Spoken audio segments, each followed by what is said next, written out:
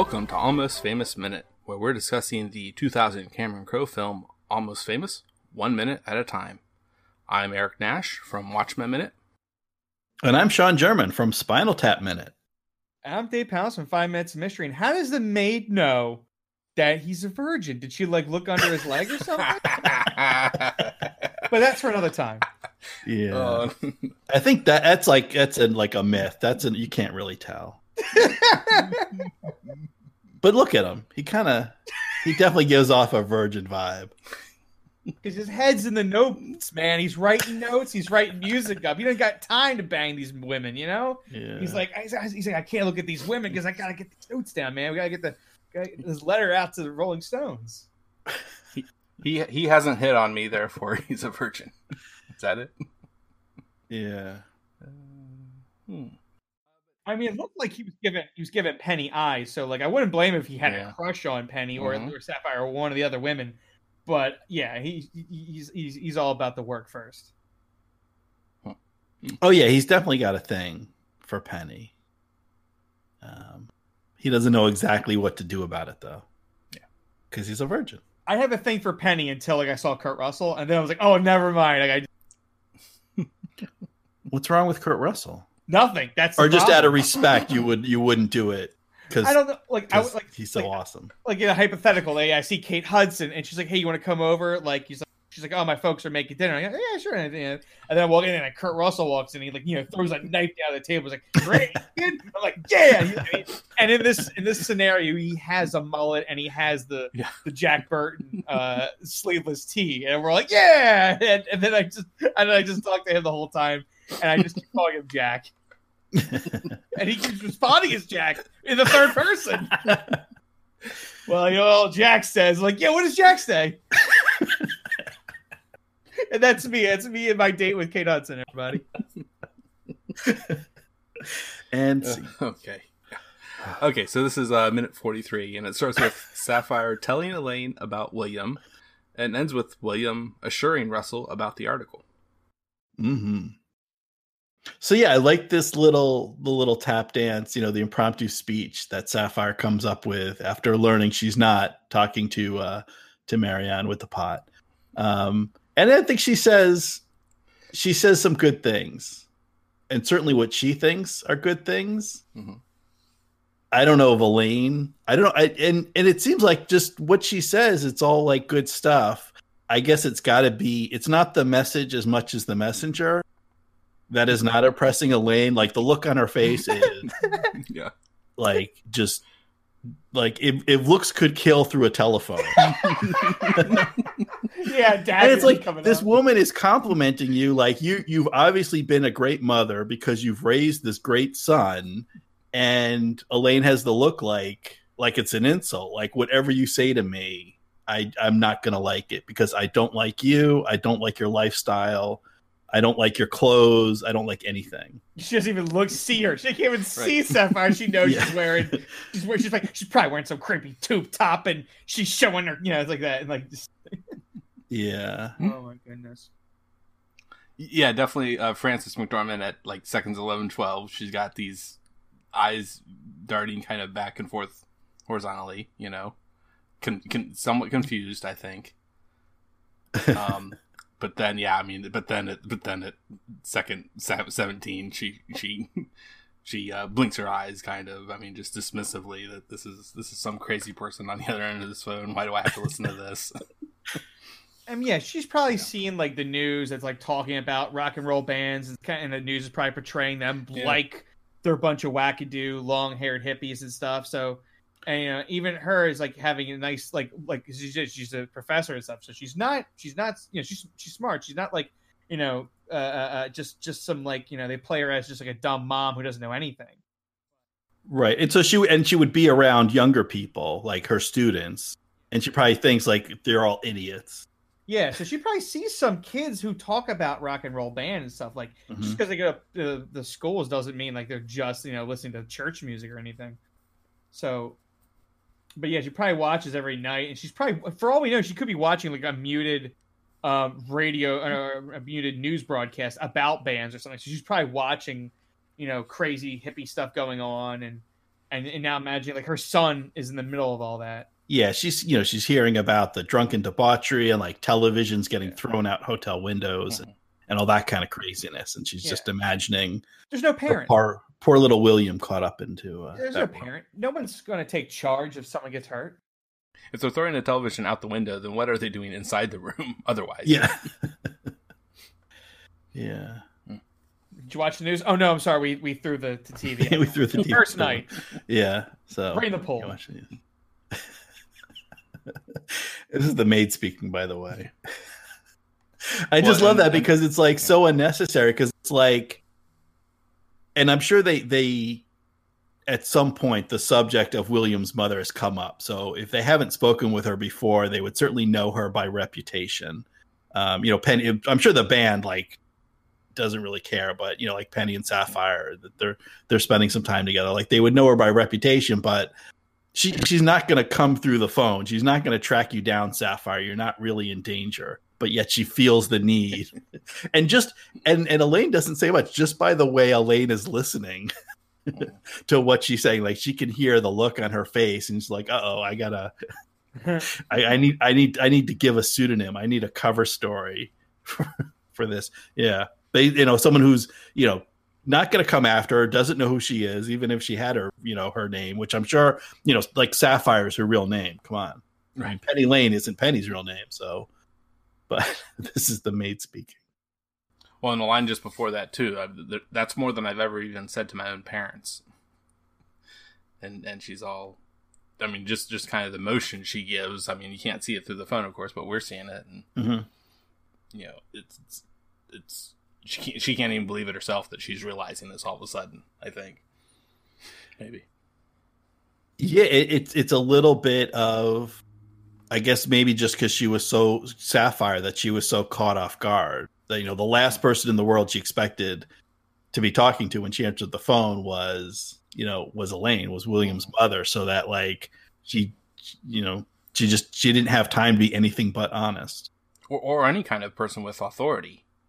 I mean, otherwise she wouldn't have said, "Is this Marianne with the pot?" Well, yeah. I mean, if she'd known, she probably just wouldn't have answered the phone at all, which is what I do. This is why I don't answer the phone.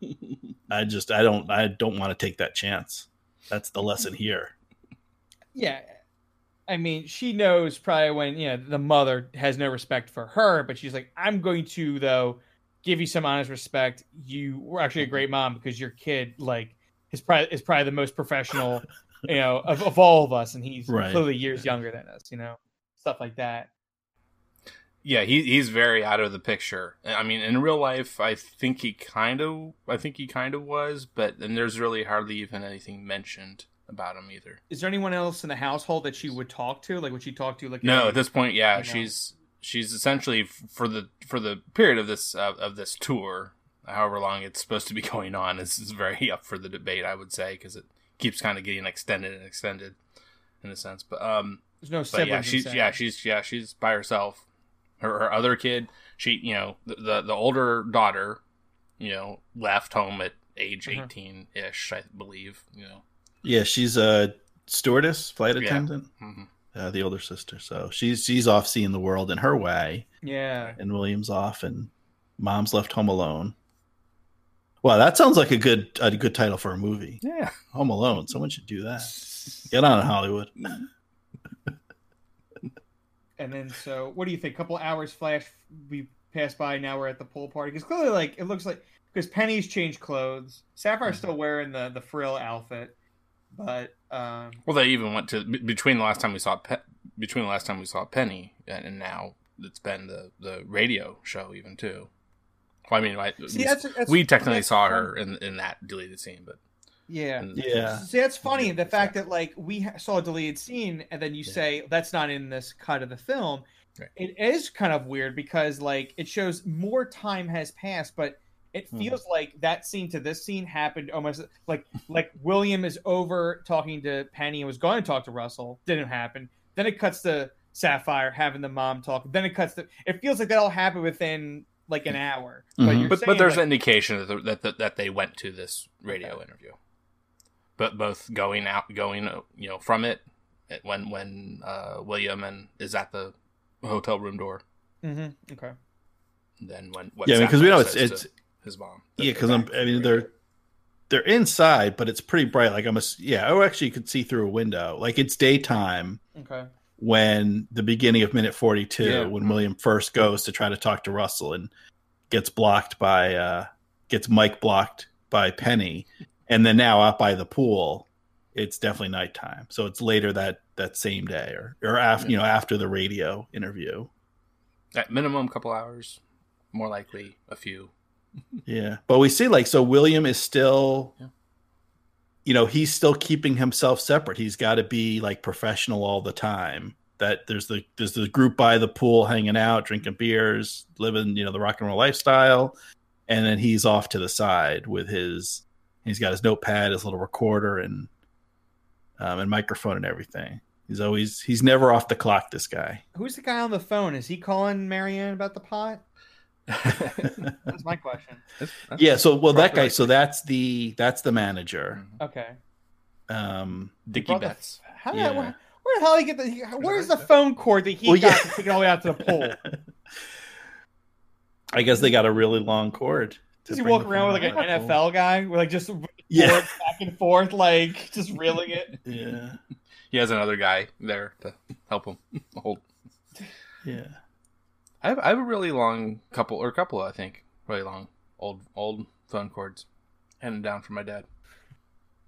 But would you want to take the phone out to the you couldn't have a good conversation. There's 8 people around you, all laughing, smoking, drinking. And if you're the producer trying to organize stuff, you'd be like, I gotta step away, at least if you're gonna make an actual call, especially after that radio show. I feel like he should be making a call, like back to either the radio show, be like, you know what, I didn't really go great with that radio DJ. I don't think you should really play that again. Just delete the tape.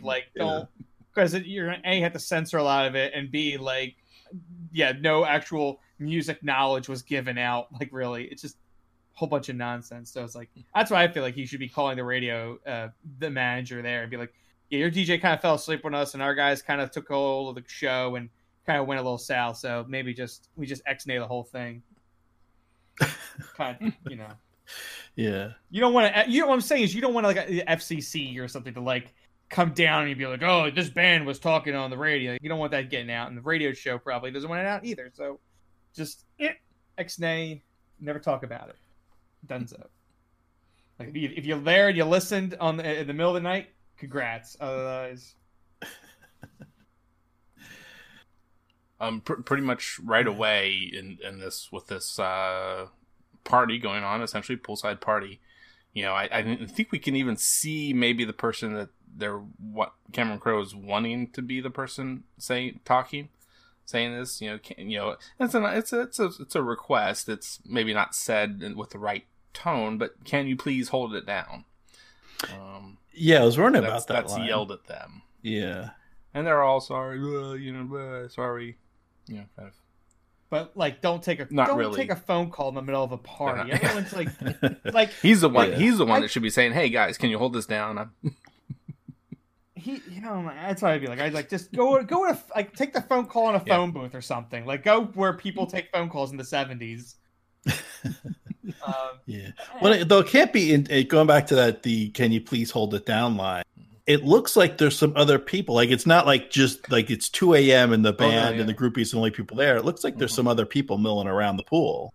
I mean, if you're a young person and a band is near the pool, aren't you be like, I'm gonna try to hang out with them? You're I'm gonna try and get friendly with them so I can get some of the free booze and drugs. They probably know where the good drugs are. So in the credits, she's credited as Quiet Girl, and this is apparently Kate Peckham. And this is the biggest thing she's ever done as far as the actual movie, how well it's did and so forth. And it didn't even do that well, but it went on. It certainly won the one Oscar for Crowe himself and a few other nominations. But Quiet Girl is odd because it's I don't expect her to be a girl. I would think she'd be a woman of, say, Elaine's age or maybe even older. Wow! Doesn't want to partake herself. I didn't actually understand when you guys were saying like they were telling to keep it down. I was like, what are you talking about? I literally was like, oh, like I was catching the fact that there's a woman in the back yelling, "Can you keep it down?" I didn't get that. I was so focused on just like the band and the music that I was like them, not paying attention. You're to not some paying woman attention. Right. yelling across the pool. Can you keep it down? Because that's what. Like realistically, like I don't know. You've been to hotels, probably on some family trips, maybe like in your travels. I've never seen a full-on party happen by the pool.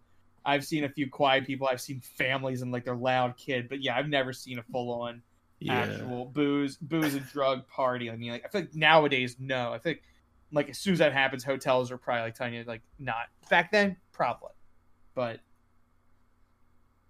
Meanwhile, Kate Hudson contractually obligated to show her belly button in any scene, every scene.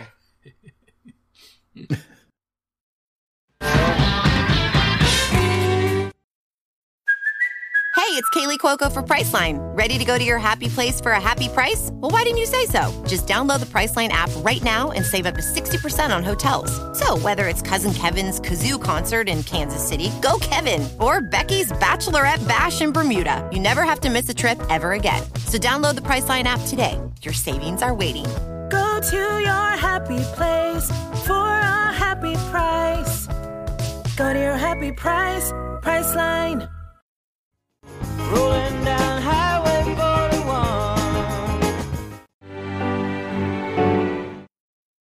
41. And it's interesting again, like it's her look and then cuts to Williams' look. So it's like even me only watching 2 minutes, I'm like, yeah, clearly Williams got a crush on Penny. Like I didn't see any of this film, and I mean like how the editing is showing. It's like cut to her, she looks over, cut to him reacting. You know, and then we see the distance. Like he was looking at her from a distance. It wasn't even like he was over there. He was like kind of not saying ogling, he's creeping. He's like behind the bushes, like looking through leaves. He's being a creep. Yeah, because Billy Crudup character here, he's got a drink, he's got a guitar. He doesn't want to party with them just yet. He's kind of like probably in the middle, probably doing a little writing or diddling a little dilly on a guitar or something. I was wondering like why has he got the guitar out? I guess he's probably working on a song or something in their room. Yeah, I was thinking that, or he's doing it as a relaxation rather than like partying it up. He's probably maybe trying to calm down after the radio thing, like trying to calm his nerves because of this, this deleted scene that's not canon, but in my head now I've seen it, so I'm thinking about it. Like I'm thinking about the character thinking about it. So he's probably like, all right, we got a little fresh with each other. I want to go. I don't want to go to bed angry, so I'm gonna have a drink and I'm just gonna play my little acoustic guitar. Now I'm not gonna make a racket. And then William clearly fine. Is this Russell? Okay. This is Russell. Oh, perfect. Yeah. So now William's like, perfect. I have him alone. All the ladies are over there. They can't come over and like try to pull him away from me. So this is a perfect time to like get out the mic and everything and like, all right, now let's get down to business. Yeah. And if anything, too, like I mean, he has almost ammunition against Russell now. He's got he was there when these guys are kind of getting fresh. And the recording booth, he can easily like kind of use that as a foot in the door. Like, so about that, why were about you guys like not saying enough thank you to each other and this and that. How do you feel? He could ask a real sharp question like that can kind of get right in between his Russell's armor. But he doesn't. I feel like it's kind of like he does ask in this moment, what is it you love about music? On the one hand, that's a cheesy question. Like that's an awful question. But on the other hand, it's like it's very open-ended. So maybe he's just, to give him benefit of the doubt, he's asking, like, if I just ask, like, this completely generic white bread answer, then whatever flavor Russell brings to it, like, it kind of, you can go anywhere with a question like that.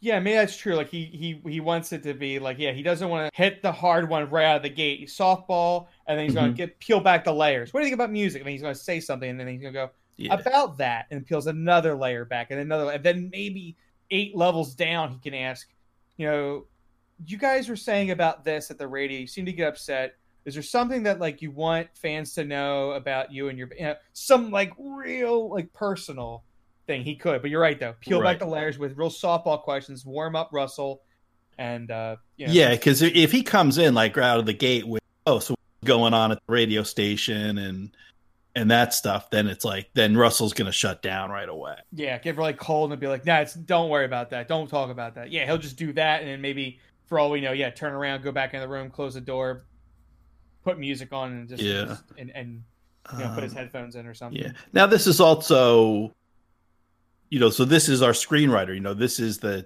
Cameron Crowe character. I guess this is like the, not Mary Sue, but like so this is the stand-in for the writer. So of course he's going to be like, oh yeah, he's mature beyond his years and so insightful. So of course he's going to start with an easy question to lure his subject into trusting him before he moves to the harder stuff. When was he that good an interviewer at 15?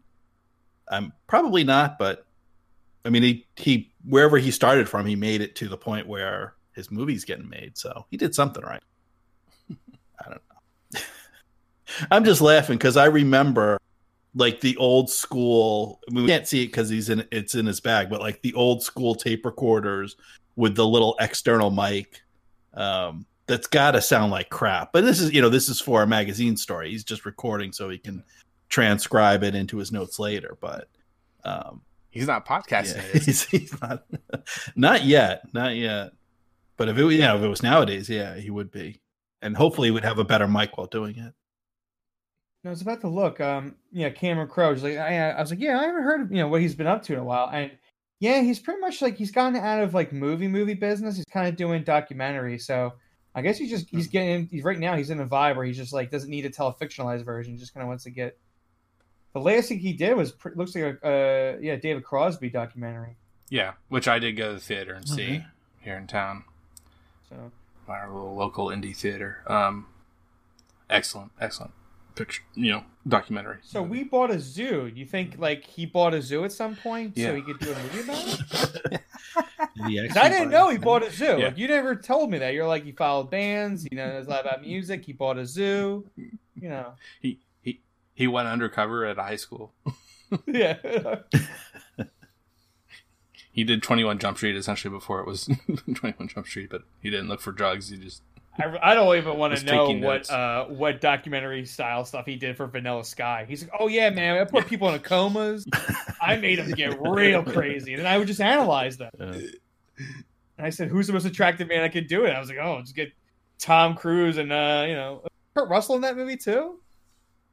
Oh, yeah, it was. Kurt Russell was in it. Yeah, it's like he's doing what I would do. There you You just want to hang out with Kurt Russell. Yeah. You just want to hang out with Kurt Russell. I can't blame that.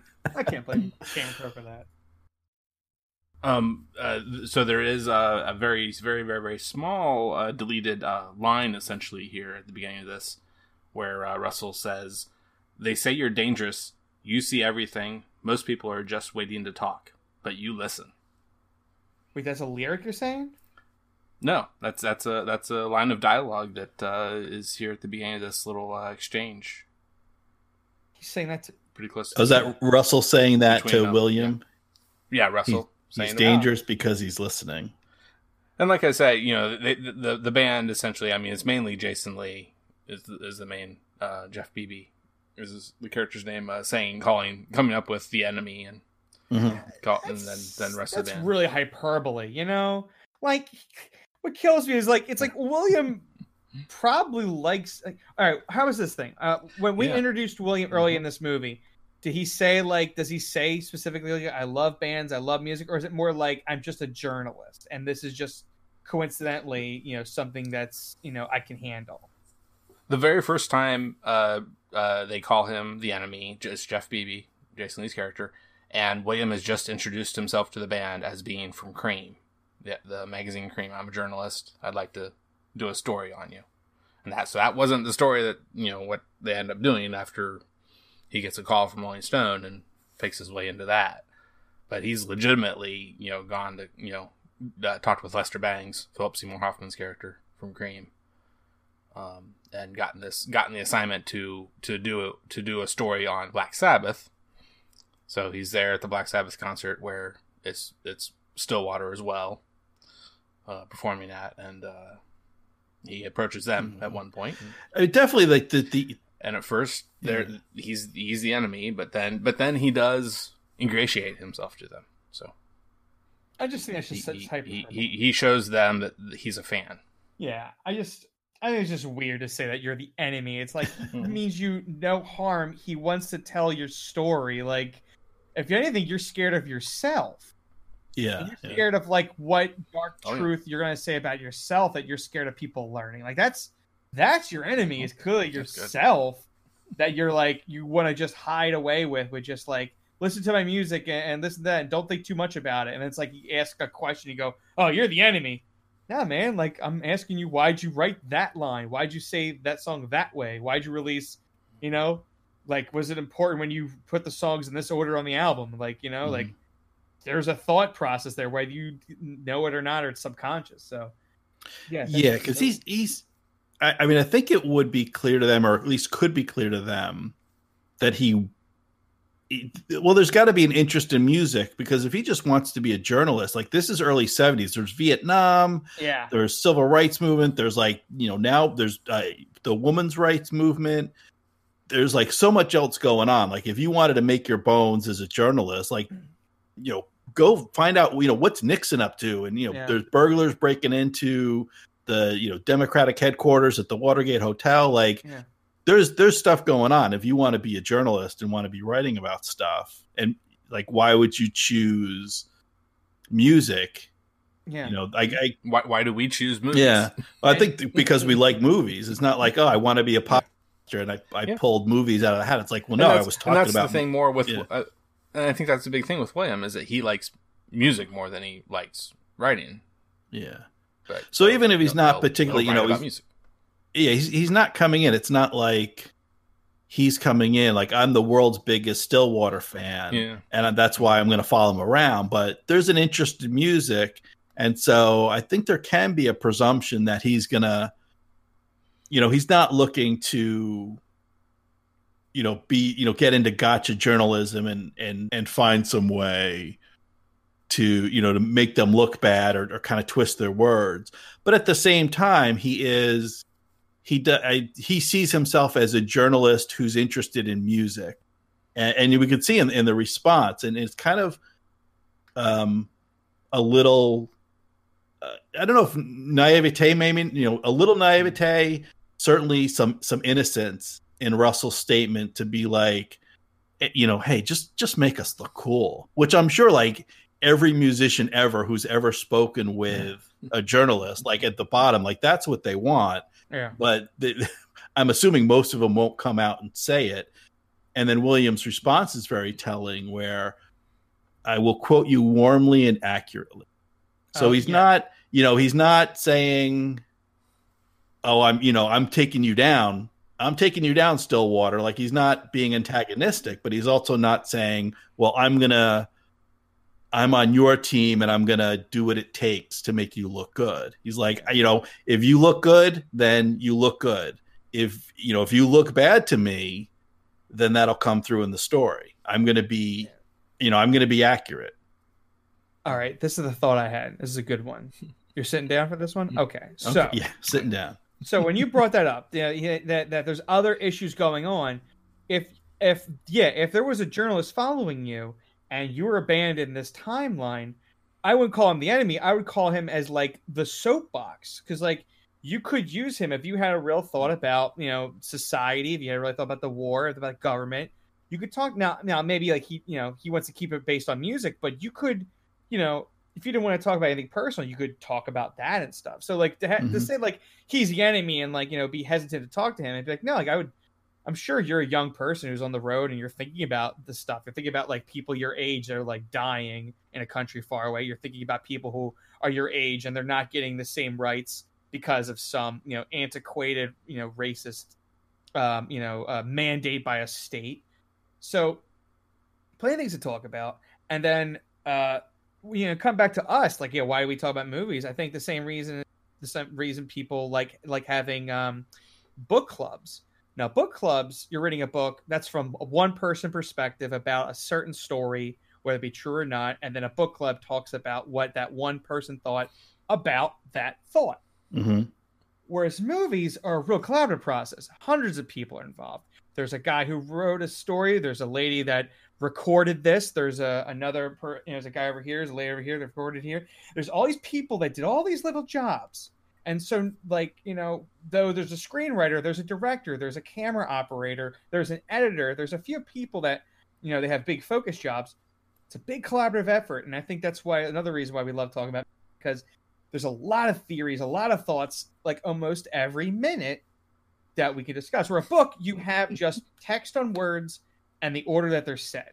We have text. We have text on paper that's set in an order. We have visual scenes that show a certain angle. We have, you know, scenes that were not there that were there in a later cut, or there that maybe would have helped something or would have proved a point. So if a journalist came and was interviewing us at one of our meetup groups, I mean, I couldn't see them as the enemy. I'm like, unless they came from like some website that just straight up hates podcasts, like just hates the concept of them. I can't see, seeing a journalist like that and being, you know, so just offensive with the naming. That's all.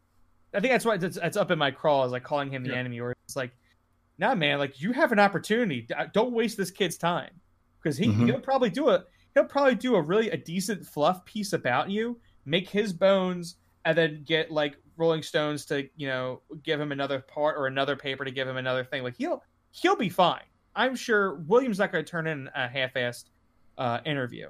He'll have to flourish some things, or he'll have to, you know, cut it real short. It won't be as big as he wants, but you're only helping yourself if you want to tell him the truth. You know, separate yourself from the next band that gets put on the article, or gets on the cover.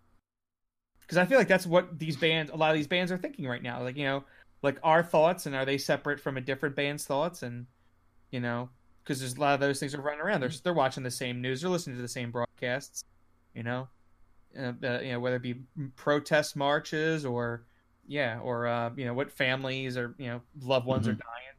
So it's just weird. That's all. It's just weird that you're telling me this. That, like, you know, was it Jason Lee's character, Bebe, right? Yeah. Right. Yeah. Jeff Beebe. He's up his own. He's up his own butt. Yeah. Oh yeah. You know, and he's given at least a partial kind of interview where he's definitely, you know, doing his thing. that is kind of up his own butt. But you know, that's not the real interview that William wants too. He kind of knows Russell is the gold, so to speak.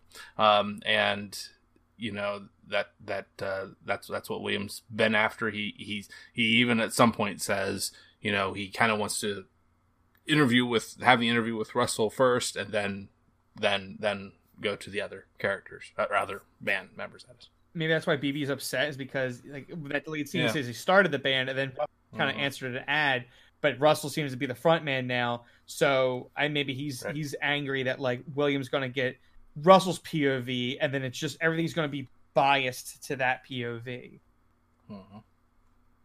There's definitely layers to that conflict between the band and the journalist, and then between the different members and how they individually get expressed, and you know, and their ability to, and it's tough because he's embedded. It's not like for a trip to the radio station. It's like, okay, can you behave and act like a human for an hour or half hour, whatever, and make a good impression for this interview? Whereas this guy's embedded on tour 24/7.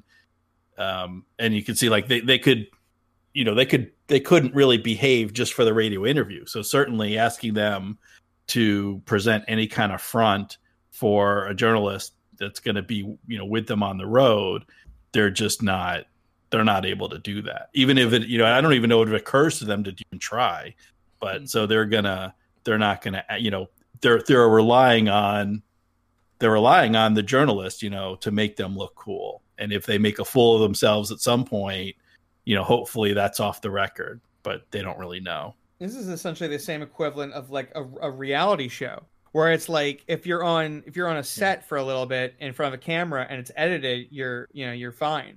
But then, you know, with that whole thing with those reality shows, everyone got hung up on for all, you know, and we still get hung up on. There's still shows like, you know, like Big Brother and Survivor, where it's just like the camera's on them for so long, and then they're gonna forget about them for a while, and then they're gonna get upset, and they're gonna get real, as the real put it. Stop being real. Stuff like that. Stop being real. Well, you know what, listeners? I know that free stuff is awesome, but free stuff to spice up your bedroom is even better. Through the Pantheon Network and this show, Almost Famous Minute, at Adam and Eve, you get to select almost any one item for 50% off. And then Adam and Eve loads on the free stuff. Just make sure you enter offer code AFMPOD at checkout and get 10 tantalizing free gifts. You can get a sexy item for him, a special gift for her, and a third item you'll both enjoy. And on top of all that, you also get 6 free spicy movies. Yeah, that's right, movies. I know you all like movies because you listen to this podcast about the movie Almost Famous. Finally, you also get free shipping. That's right. Can't do better than that. That's AFMPod, AFMPOD at adamandeve.com. Just type in AFMPOD at checkout. It's all happening. It's all happening. There is the music that comes in this minute. Now I kind of missed getting any little extra talk about any little takes from the at the very beginning of the last minute was the Guess Who, their song Albert Flasher that was finishing. We heard very little of that, and through the door even too. So that was definitely very, very diegetic, and I'm pretty sure this is too. Simple Man by Lynyrd Skynyrd. Do either of you have any thoughts on this song, say, of the two? Are you saying well, I was curious, does these characters in this movie, do they talk about the other bands of the time? Do they kind of judge themselves upon, we think we're better than this band, or we strive to be as good as that band? I wouldn't say necessarily. Yeah, a little bit. They definitely have reference to Zeppelin with and calling out Page and Plant coming up here shortly, actually, even in a few minutes. But and Skynyrd's music is used here. Allman Brothers music was used a bit a few minutes ago. Out of the four that I've been big on, Eagles are the one that's kind of not any direct references.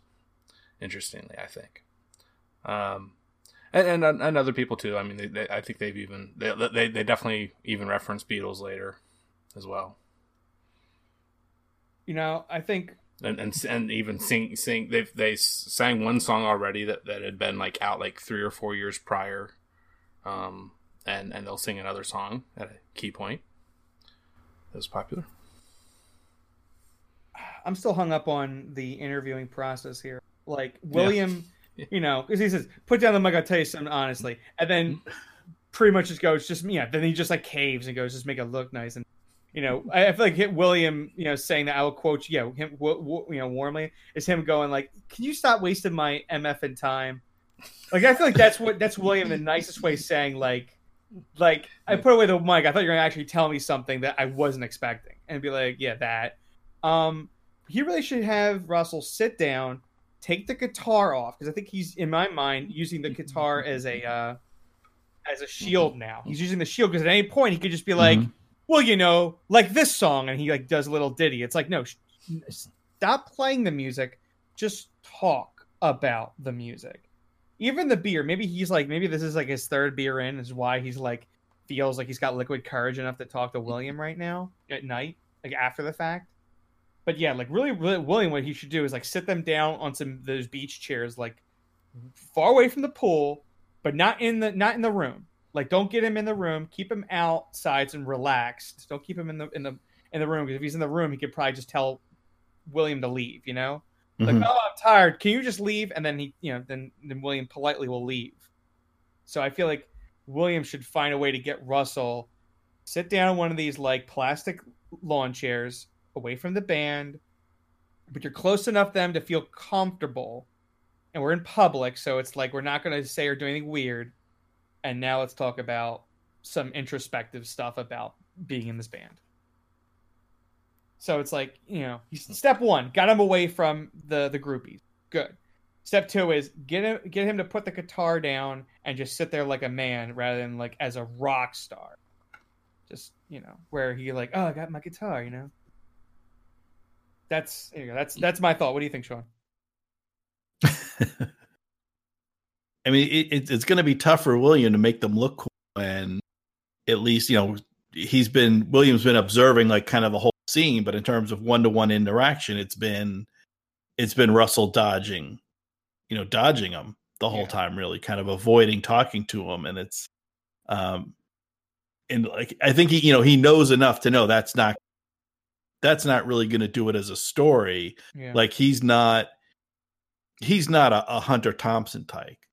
Like Hunter would like ignore the band, be like, okay, I'm like the story's going to be about the scene and the crazy adventures and sex, drugs, and rock and roll and everything, and like everything but the band. And that's not William's style. That's not the type of journalist that he wants to be and the story he wants to write. Like he wants to write about these guys and know, like, what is it about the music? Like, what are the themes that you want to put? Like, what do you want the listener to feel? What do you want your audience to feel when they listen to your music? Like, that's the kind of stuff he wants to get into. And that's also the only way he's going to get that is if they talk to him. And I wanted to ask you, do you think William, if he had his way, would like to have like a cameraman behind him? Like, do you think William would, like, even if he couldn't record them on audio, to at least get like, just get like, because William is seeing things that people aren't seeing, but he can also show them things that you don't see on the road. Like, people buy a pool partying, oh, okay, but there could be certain things, like certain like little looks and certain there's little eccentricities that's done in this movie with Polaroid. Okay, perfect. There's Polaroids that are taken throughout, and you just not in these two movies. Yeah. But no, I'm glad, because I feel like William in back of his head is like, I want there some kind of visual medium. I want these people to see stuff that because I can't record audio what I'm seeing. I just can't. So it tells you put away the mic. Now this is lost. This is now lost. Outside of my memory. Yeah, I think that could be a double-edged sword, because on the one hand, to go back and actually sit down and write my article, in addition to my notes, in addition to my recordings, like being able to have a visual reference that I can work off. On the other hand, people play to the camera. Like, particularly if you're talking about video, like it'd have to be like, if there was some kind of hidden like security cam footage that he could work off for the story, that'd be great. If there's a cameraman for him, these guys would be goofing off for the camera the whole time, and you wouldn't get any honesty. You wouldn't get any truth because they'd be acting. As soon as the camera goes up, then it becomes all about the camera, and it's not real anymore. Yeah, you don't think about the audio mic probably sometimes. I mean, like we sometimes forget, and when we're podcasting, we're like, I will be looking at the scene. I'm not looking at the microphone to talk, Yeah. Although maybe they forget about it. Like I've seen interviews with people that have been on like things like Survivor and Big Brother, where they say, like the first day or so, you're very you're very aware. Yeah. But since it's there 24/7, eventually it fades in the background. And then it becomes like Meerkat Manor, where it's just like, those meerkats have been around cameras. By the time it makes it like the show, if you've ever watched the show Meerkat Manor, like those are like third and fourth generation, where like their parents grew up with cameras always being around. So it's just part of, that's why they can kind of get so close, because it's part of the territory. It's like just part of the landscape for them. Like their whole lives, there's just been like these trees that walk around as far as they know. And, for us, we know the trees are people who are carrying cameras, but they don't interact with the meerkats in any way. So it's just part of the landscape. So like maybe if there was a camera there, like maybe by the third or fourth stop of the tour, they would just kind of be used to it and they'd forget about it. But maybe not. There's a lot of reality shows where you don't know if they're producer. Like I love watching Bar Rescue, and I like to believe that the cameras, when they catch these people doing something that's not a good, being a big good bartender or being a good server, I hope that's real, and I hope that like the producers would say, "Oh, can you act like a real pain in the butt here?" So like we have evidence of it. I like to believe that like they install those cameras and they have the camera crews following them, because apparently that's what it is. They go to a town and they'll tell like, they'll pick like 10 bars, and then they'll tell those 10 bars like, hey, we're recording, like there's a chance that John may come by and like talk to you, but like and so it says like you're one of a lot, so don't feel pressured. And then I think they follow them probably for a while, and then long enough for those people to mess up so they can see, look how they're pouring, or look how they're treating the staff, or look at like the amount of money it's being lost. Whereas you're right, probably a couple days, for a couple weekends of couple shifts, they don't think about it, or they think too much about it, and they're trying to be nice, and then they slip up, and then John's like, shut it down. Classic John. Yeah, I mean, of course, this we know, well, except for Dave, something happens later, much later, with the band and their relationship with William. But, jeez, oh boy. But we'll talk about that when it when it happens. Yeah, I think that's a good segue to if you guys kind of have gone over feel like you've talked about this minute enough.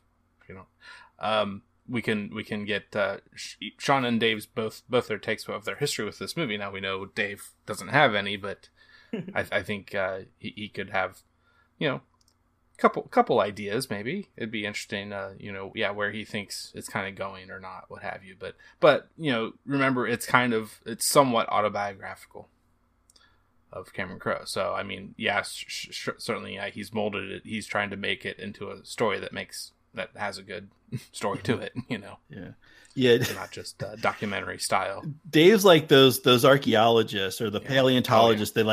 They find one little bone and they're like, oh yeah, this is the this is the third bone from the pinky toe of like a brontosaurus. Like there's this huge dinosaur that we've mapped out from this like 3-inch or this 2-inch little bone. Like Dave's seen 2 minutes and he's scripted out like 2 sequels in addition to the movie itself already. Honestly, thank you for that praise. I really thank you for that praise. And I will say, this is why, though, when I'm watching a movie, like I'm watching a new movie in theaters or something, or I'm watching a part of a sequel or a franchise, and, they have characters and they just do something that's so out of character, it bothers me to no end, because I'm just like, I did not see any evidence or setup, like, of you doing you went left instead of right. Like you went left just so I will go, he went left. Like there's just like, there's no evidence of it. And that's what bugs me. It's like if you're saying, oh, Dave looks like Dave saw this movie. I'm like, no, I just, patterns. I just see patterns and I follow those patterns.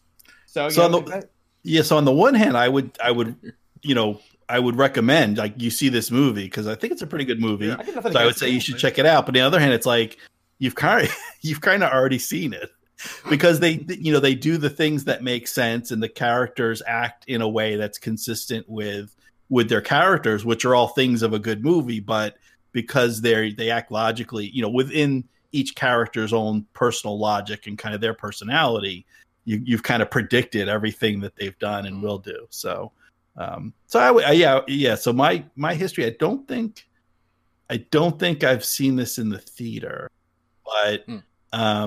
But certainly pretty soon afterwards on home video as someone who's like kind of into music and rock and roll and stuff, and certainly a lot of bands like from this frame, like early 70s classic rock, are kind of an interest of mine. So I enjoy it. I mean, I've seen it a bunch of times. It's one of those things. It's not. If I'm walking by a TV and it's on, or I'm flipping through and I see it's on, like I'll check out it. Certainly, every time I see it, I'll check out a few scenes. Cause it is really good. It's well made. I mean, we know, or I know kind of Cameron Crowe by reputation, what he's done. And that's kind of like, he's a guy who kind of, I would consider him a good writer and a good character. So kind of like what they do in the interactions, it all kind of makes sense. So it's not, it's not one of those things where it's like, oh, they go left just because everyone was expecting you to go right. So, well, yeah, because everything that character has done and said, like their personality says go right. So, sometimes people do the predictable thing because people are predictable sometimes. Yeah, I think, a lot of times I think when it comes to writing stories, they're scared about the conflict. They're making it's like, oh, it's too predictable. Like, yeah, why don't they go right? It's like, well, then make a reason, a scene where the characters, they sit down and go, okay, the problem looks like we got to go left or right. I see the reason right. But what about left? They talk about left. So when they go left, you go, okay, well, they discussed it. They problem solved it. And then you're happy that you feel like you engaged with the characters. And then, they went left, and they made a good reason for going left, rather than just being like, we'll go left because the director knew that the fans love going right, and we're just going to go left on them. Knock it off. Well, and also I really like this cast. I mean, I haven't seen too much of Patrick, of the guy who's playing William, and I don't know if I've seen anything of the other stuff that he's been in, but Frances McDormand obviously is great. Kate Hudson, I know Jason Lee from the Kevin Smith movies that he's been in, Mallrats and so forth. Like, he's always fun to watch. Fairuza Balk is one of, like, she's on the short list of, if she's in it, I'll watch it. Kate Hudson's fun to watch. Like, I like the cast that they have. Billy Crudup, he's like one of those he's those that guys, but his name just hasn't made like water cooler conversations yet. Yeah, he's one of those guys that I'm like, he kind of should be. His most famous role is a CGI character, which stinks. Yeah, but he should kind of. It's not him. It's just so much CGI lighting on him. Yeah, but he should kind of be more famous. Like, I feel like he's not really famous. He's almost famous. He's almost famous. There you go. And then the supporting cast, like Philip Seymour Hoffman, and then you'll get to talk about Mission Impossible 3. I was thinking like Mark Maron and his scene. I'm looking forward to that, and Jimmy Fallon too, which is small stuff. And Jimmy Fallon. Yeah. Mitch Hedberg, kind of shows up at one point. I mean, these guys are in it. That's very small, but yeah. Yeah, so the different people they kind of come in contact with on tour. Yeah, so there's some super small cameos, but they're still just a few weeks ago we had Eric Stonestreet. I mean, that was way before Modern Family, but yeah.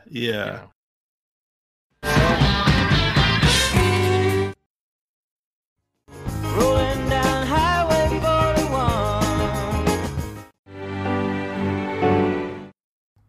And I would definitely put it, and I was kind of thinking about this recently of like is there some objective measure I can put to like what's a good movie and what's a bad movie? And obviously some point is subjective of like, do you like horror movies or not? And what's your personal taste? But I think objectively we could say like, does a movie, does it hold up, and not necessarily watching it 1 minute at a time the way we do, but repeated viewings, does it get better or does it get worse? And even a bad movie can get better when you kind of look, what's going on in the background, kind of what's happening, and is there, can you dig in? And I would say this, by that measure, this is a good movie. Like, this is a movie that if the more you watch it, it's going to get better. You're going to find more details and more things going on that you don't necessarily, that may not occur to you just on that first viewing. Mm-hmm. And so by that measure, I would say this is a good movie. Yeah, these 2 minutes, I'm like, this is, I can see like why you would do a podcast about it and why people would talk about this movie. This is a good movie.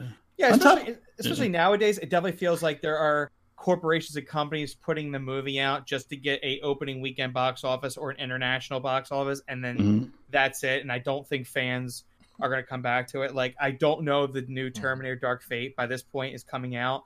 I don't know if it's going to really, even with like Linda Hamilton and Arnold Schwarzenegger, I really don't know if it's going to mean much in the long term for Terminator fans. It's like, we got 2 amazing films, and then a lot of, they don't want to make an ending. They just want to keep making a sequel that has no real ending. It's like they're scared. Like, they're scared of ending the story. Like, that's what they're scared of. And so, I would define that as a bad movie. It's a movie that just wants to be a middle child. It doesn't want to go into new places. It just wants to tell a similar story over and over again, get you in the seats, and not really promise that ending. And that's really related a lot to the idea of comic books. Yeah. Too, right? It's just a bunch of middle stories. What and that's a good question. It's a good point you brought up, Eric. Is that we watch these Marvel movies and none of them really have an ending. I mean, the only time we had an ending is what we feel now is at Endgame, where it's just a lot of things happened, and this is definitely a book was closed. There were characters that went, there were characters that suffered, that strived, And even though there's going to be some actors that are going to make a sequel, they're going to make another Thor, they'll make another like Ant-Man and stuff. We just feel like that was an ending, and then we'll have to see what happens now. Like I didn't feel like we were middling. And I think it's really actually is impressive that Kevin Feige and the Marvel crew are able to go, you're going to watch this one, which is going to lead to another one. It's going to lead to another one. And they may not all blow your minds with like a story, but you'll be entertained and you'll love it when these characters talk to each other. And they fight a big villain, big purple villain that snaps. Look at that. We went from almost famous all the way to amazing. To Endgame, yeah.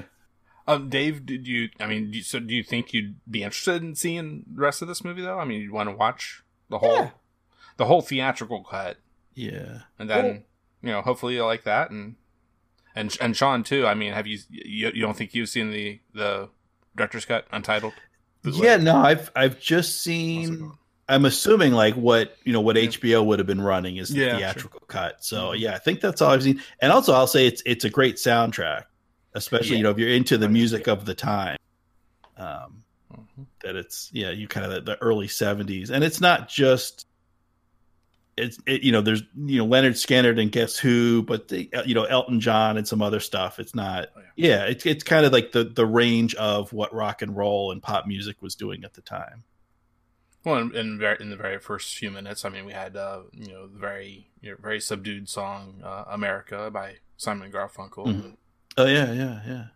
Too, and a little bit of very, very, very diegetic, very muffled in the background at the concert venue of Black Sabbath. The heavy metal progenitors, so to speak. I think. But yeah, I'm so glad to hear both of you. You're enjoying. You enjoyed doing this couple minutes, and Dave especially. Oh yeah. Absolutely. Would you guys like to and Dave? I guess this time plug away. Yeah, I mean, right now the only things I'm really working on as a host would be 5 Minutes of Mystery. I cover 1999 superhero comedy ensemble Mystery Men, where we talk all about we go into detail about superhero films and how that movie I feel got a good commentary on the superhero genre before the superhero genre knew what it was. Way overlooked.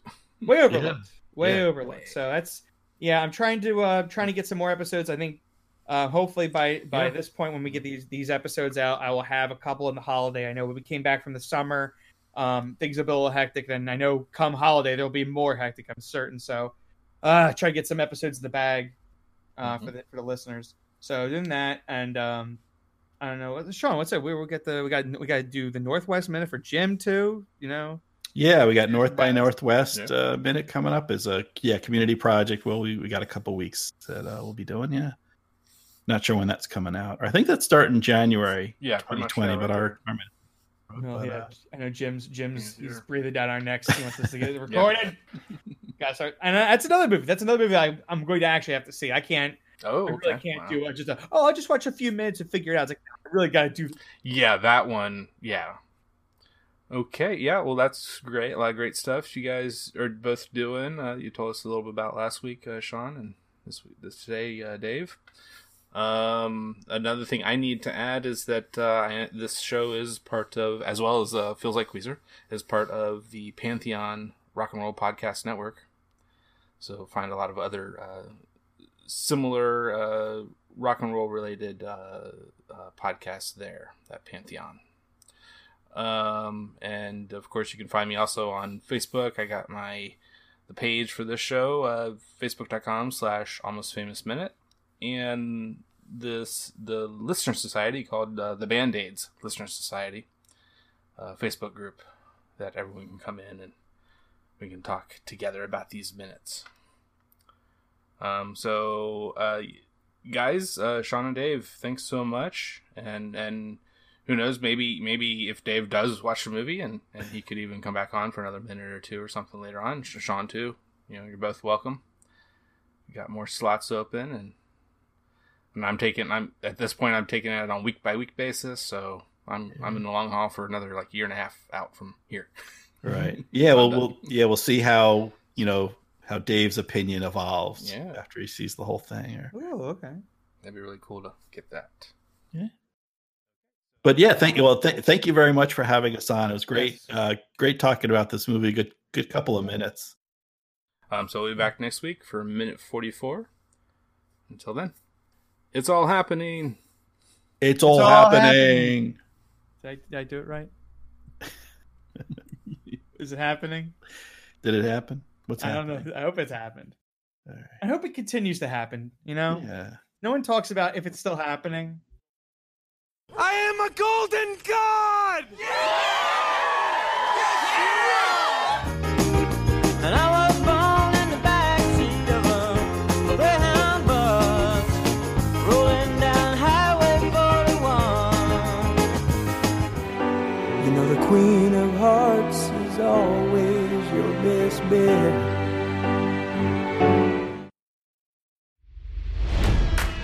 It's NFL draft season, and that means it's time to start thinking about fantasy football.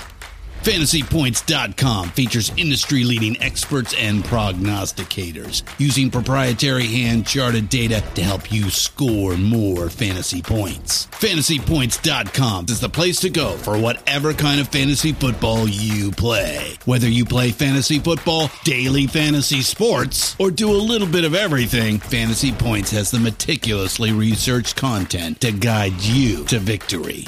And why wait for the fall? Fantasy Points also covers the new spring football league, the UFL. Join the guru, John Hansen, Scott Barrett, Joe Dolan, and other massive names in the fantasy football universe with an exclusive offer. Use code Pantheon for 15% off any Fantasy Points package, including the all-in package, with access to every article, tool, and data nugget that Fantasy Points has to offer. That's FantasyPoints.com and code Pantheon for 15% off at Fantasy Points. FantasyPoints.com, code Pantheon. Score more fantasy points.